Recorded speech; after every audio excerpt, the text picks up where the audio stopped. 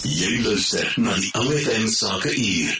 Goeienaand, ek is Kayla Baker en vanaand op die OFM Sakeuur praat ons met die voorsitter van die Potchefstroom Sakekamer, Juanita Smit. Juanita, hoe gaan dit vanaand? Hi Kayla, dit gaan baie goed met my en ek hoop dit gaan te goed met julle en dit is altyd 'n voorreg om met julle te kan gesels oor ons Potchefstroom Sakekamer. Baie dankie. Nou om te begin, vertel ons meer van die spoggeleentheid waar tydens die Sakekamer se nuwe bestuurslede verkies is. So, ons het ons Black Tie AGM en Award Ceremony gehad. Nou, dit is 'n funksie wat ons jaarliks doen om prominente en opkomende sakemanne en vrouens in ons Potchefstroom gemeenskap te bedank vir hulle bydrae aan ons sakegemeenskap en ook vir hulle toekenning toe te staan aan besighede wat regtig goed doen in ons gemeenskap. En natuurlik was dit ook die bestuurverkiesing gewees en ons het ook dan die nuwe bestuur aangekondig tydens hierdie aand. Nou gepraat van daai aankondiging, wie is die nuwe bestuurslede?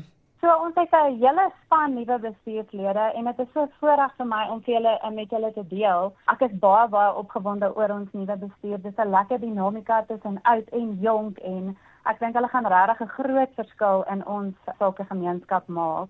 Die nuwe bestuur vir 2024-2025 termyn is Raad Rademeier van GNR Auditeure, Johan Jansen van Rensburg van die ALS groep, Wewel van Breda van Potchefstroom, John Badenhorst van Engel en Volker, Almar Creer van die Century 21 groep, Reno Pretorius van Entrotech, Rizal Roos van AJ Attorneys, Aida Du Plessis van Broukor groep, Christel Snyman van die SFG groep, Herman Du Plessis van Absa en Nicolas van der Berg van die Villiers Attorneys. Ons is so opgewonde oor wat hierdie span vir ons dorp en vir ons gemeenskap gaan doen en ek glo regtig dat hulle 'n groot verskil gaan maak, alhoewel ek ook die Sakekamer vreeslik gaan mis. Dit klink julle het regtig 'n goeie span aan mekaar gestig daarso. Nou gepraat van jy wat die span gaan mis. Jy het ook besluit om nie meer die voorsitter te wees nie. Wat het vir jou uitgestaan in jou termyn en watter waardevolle lesse het jy geleer? Kayla, natuurlik, dit was my tyd gewees om af te gaan as voorsitter en dit was 'n absolute voorreg. Dit is 'n tyd wat ek vir niks sal verruil nie. Ek het reeds al ongeveer 5 jaar op die Sakekamer gedien, eers op die bestuur, ek was toe ondervoorsitter en toe voorsitter.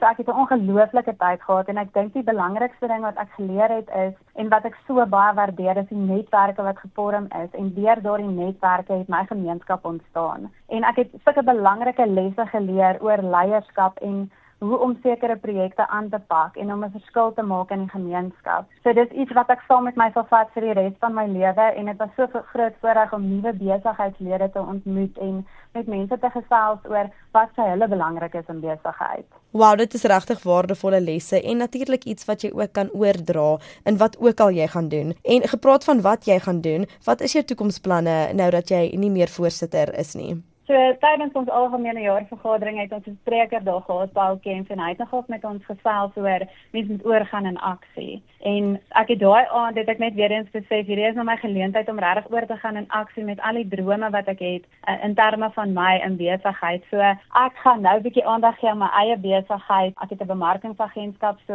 dit is my belangrik, my hele span het my gedra deur die tydperk wat ek as voorsitter gedien het. So ek sou baie graag meer aandag aan my besigheid wil gee en dan ook takke uitbrei na ander gedeeltes van die land toe. En dan natuurlik het ek 'n ander besigheid ook wat ek graag sal op wil fokus en ek dink hierdie besigheid het ongelooflik baie potensiaal. Ons het al verskeie toekennings as entrepreneur van die jaar, het ons deel gewees van daardie kompetisie. So in daai afdeling van die besigheid sal ek ook daar wil investeer en kyk waar ons 'n verskil kan maak en ook 'n baie footprint het, as ek dit so kan stel.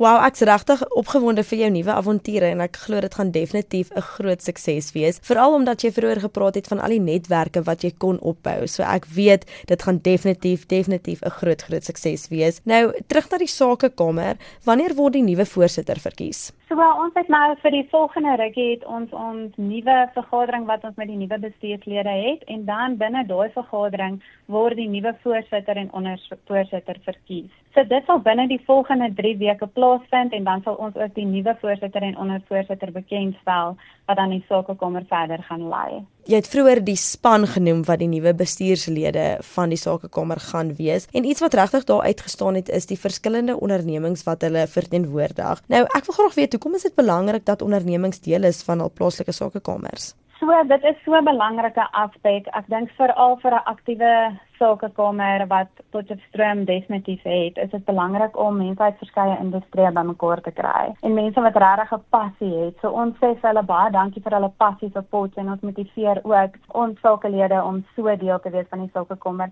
Nou, veral hierdie bestuur wat gekies is, dit is regtig 'n dinamiese span in terme van jonk en oud.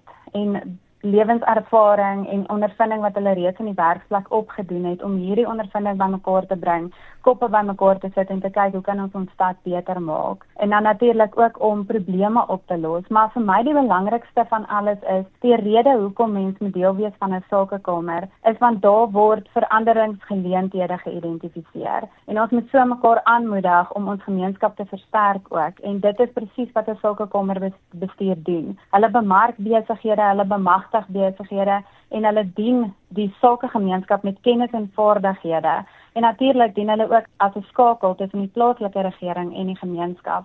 En uit hierdie netwerke wat gevorm word, soos wat ek ook gesê het, dit het absoluut my gemeenskap geword. En dis hoe jy deel raak van jou stad en van jou omgewing en ook kan sien waar moet daar daadwerklike verskille aangebring word.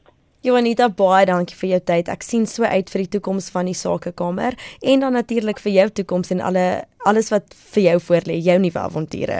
Baie dankie Kayla, ek waardeer dit en dankie dat jy met my gesels het.